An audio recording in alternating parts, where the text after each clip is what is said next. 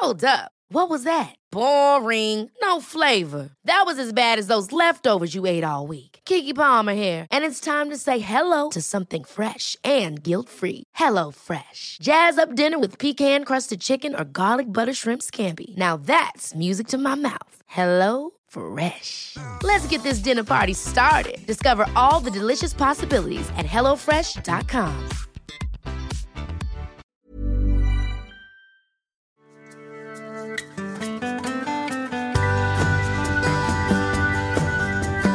Hallå vänner. Då var det dags för lite podd igen. Björn Rudman sticker in näsan och växlar några ord om det här vi pratar om på podden. Och det brukar ju vara stressrelaterad psykisk ohälsa. Och så även idag.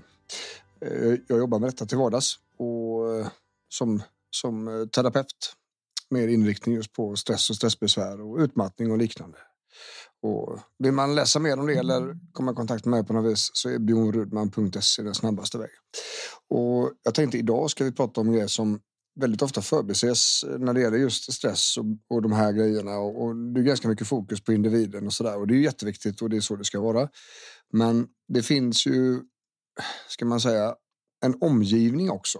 Det finns en arbetsplats, det finns anhöriga.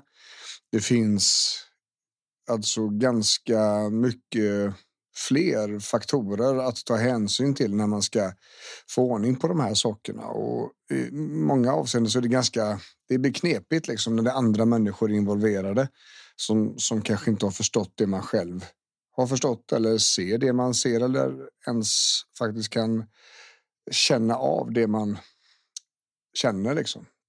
Och naturligtvis, vi kan ju inte läsa tankar. Så är det ju.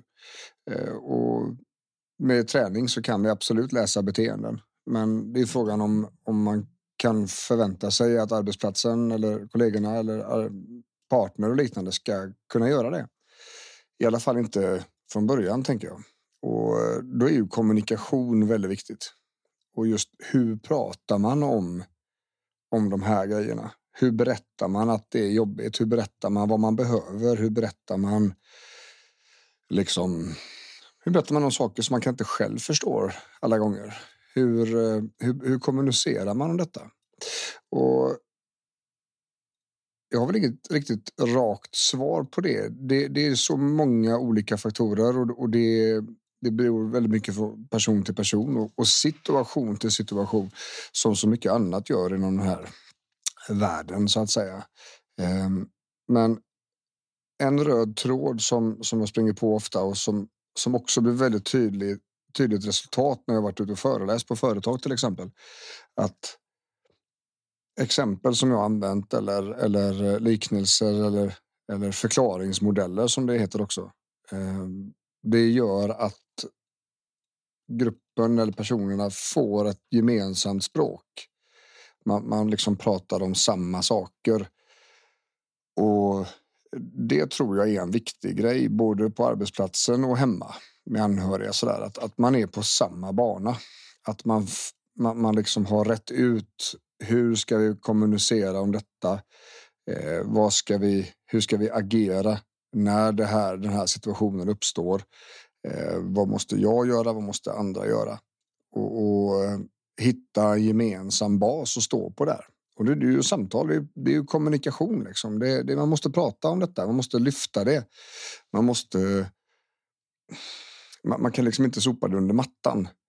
Utan man behöver prata om det. Om jag kommer hem efter arbetsdagen och är helt sallad i huvudet så måste jag på något vis kunna kommunicera det här till min partner kanske. Eller till förälder nummer 2 då med barnen och liknande. Eller för all del till barnen. Och liksom hur lyfter vi detta? Hur förklarar vi detta? Just nu så är det tufft. Just nu så måste jag ställa in det jag har tänkt för att det har blivit för mycket idag. Och jag måste vila huvudet för annars så kommer det bli ännu sämre imorgon. Och det finns olika vägar där tänker jag. Och det viktigaste är att man hittar en väg som passar liksom både omgivningen och sig själv. Så att folk förstår liksom vad det är som är grejen. Och det här går inte att göra utan att man själv förmedlar hur man behöver ha det. Så är det. Och det är såklart, det finns en motsättning i det, eller motsägning i det eftersom en av grundproblemen ni som har lyssnat på avsnitten tidigare och podden i stort, är att man har väldigt svårt att stå för sina behov. Man har ofta i regel det är svårt att se vad man ens behöver, för man har suttit i den här stormen så länge. Det är liksom ingenting som bara dykt upp, utan det är någonting som man har hållit på med ganska länge och försökt att wingat det och liksom gjort vad man har kunnat för att det ska kunna komma framåt. Fast det kanske inte har funkat och så har man hamnat i en sjukdomshistorik istället eller så. Och det är därför alltså när jag jobbar med de här sakerna med patienter så kommer jag alltid in från flera olika håll hela tiden i princip. Så ena sättet är liksom praktiska strategier för att kunna förklara det här hemma eller för att kunna förklara det här på jobbet och liksom berätta. Så här känns det, det här är inte bra och det här är viktigt att få göra just nu för att kunna komma tillbaks. Och det är bra med det liksom. Men det är också så här att vi måste samtidigt jobba på andra sidan för att de här situationerna inte ska behöva inträffa. Vi måste se till att kunna dra i handbromsen innan. Och det är ju kanske ett helt eget avsnitt, tänker jag. Men i grund och botten så handlar det om att kunna stå för sina behov och sin situation just nu. Hur man gör det är lite individuellt, men det är en grej som jag brukar använda ute och föreläsa, det är vad man kallar för spoon theory. Och skedteorin så att säga kommer egentligen ifrån smärtrehabiliteringen. Och det är en liknelse som dyker upp. Jag kommer inte ens ihåg vem det är som droppar den från början. Men man använder skedarna, spoon theory, skedarna som ett liknelse med energi. Och om man tänker sig att varje sked innehåller liksom en energienhet och så har man x antal skedar. Nu har man ju inte skedar bildligt alltså så här, utan liknelsen bara. Så att man har 100 skedar på en dag. Och så på förmiddagen så går det ett antal skedar, då försvinner de. Man ska göra ordning och fixa med barnen kanske och ta sig till jobbet och så vidare, så försvinner det ett gäng skedar. Sedan så jobbar man på och sen så försvinner lite mer skedar och sen när man då ska ha rast så får man tillbaka lite skedar. Och så försvinner det mer skedar och så får man tillbaka skedar. Man jobbar och så vilar man eller tar pauser och sådär. Och sen så kommer man hem och så är det ytterligare skedar som går på eftermiddagskvällen och sedan så när man lägger sig då så ska man ha ett antal skedar kvar för att vi måste ha det till imorgon liksom. Sen så börjar man om. Så det är nästa dag liksom. Men om de här skedarna nu tar slut mycket fortare än vad man har tänkt sig och man får inte tillbaka skedar i samma utsträckning som tidigare. Till exempel då vid ett utmattningssyndrom eller stressbesvär eller vid smärta också för den delen. Så kanske man dels då inte vaknar upp med fullt antal skedar. Man kanske har hälften av alla skedar som man behöver ha för att kunna dribbla hela den här dagen. Och så tar alla aktiviteter ovanligt mycket energi samtidigt som man då inte får tillbaka mängden skedar som man är van vid eller som man behöver på lunchraster eller på fikaraster och sådär. Och sen kommer man hem och så fortsätter det konsumera mer än man liksom har möjlighet till egentligen för att livet kör över en. Och sen så går man och lägger sig och så sover man kanske dåligt, vilket inte alls är ovanligt vid både stressbesvär och smärta och liknande. Så vaknar man upp med ännu färre skedar och sen var det tisdag.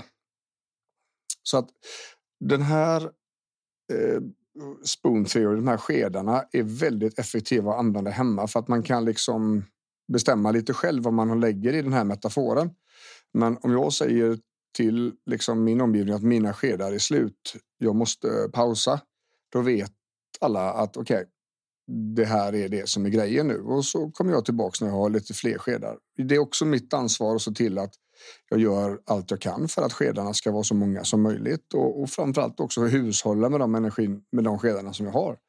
Så att spoon theory är ett sätt då att dels förklara sig själv och dels faktiskt kommunicera hemma. Och det funkar väldigt, väldigt bra. Och jag har varit med om flera stycken företag nu på sista månaderna där man har varit på uppföljningar och sådär. Och där de har uttryckt att i princip hela avdelningarna har börjat att prata om skedar sedan jag var där. Och det har gjort att samtalsklimatet har blivit annorlunda och att det blir liksom högre tak med att man kan ha dåliga dagar. Och jag tänker att det är väl värt att göra hemma också.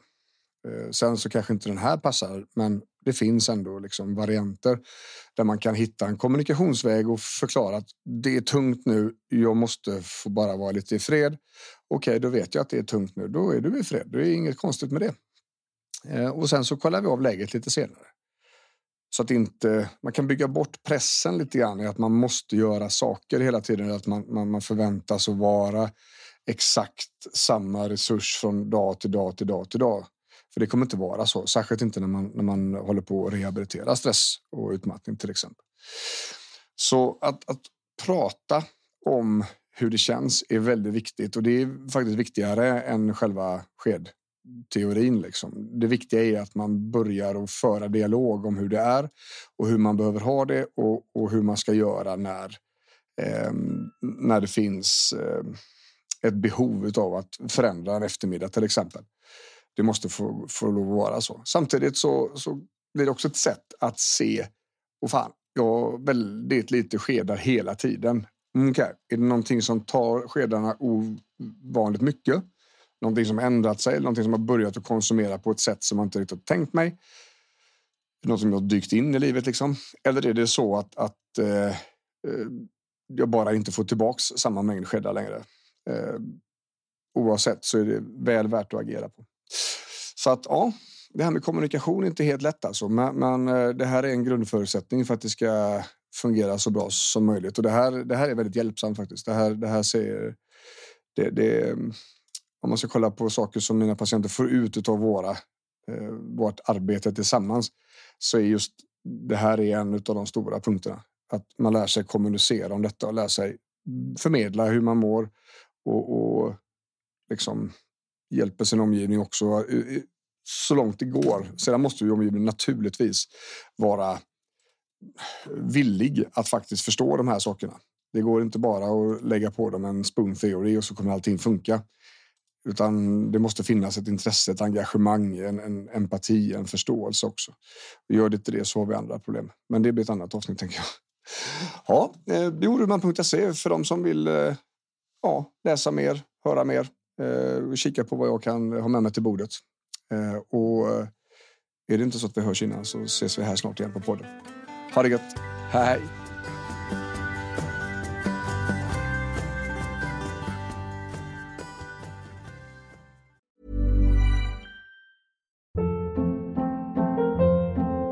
Hold up. What was that? Boring. No flavor. That was as bad as those leftovers you ate all week. Keke Palmer here, and it's time to say hello to something fresh and guilt-free. Hello Fresh. Jazz up dinner with pecan-crusted chicken or garlic butter shrimp scampi. Now that's music to my mouth. Hello Fresh. Let's get this dinner party started. Discover all the delicious possibilities at hellofresh.com.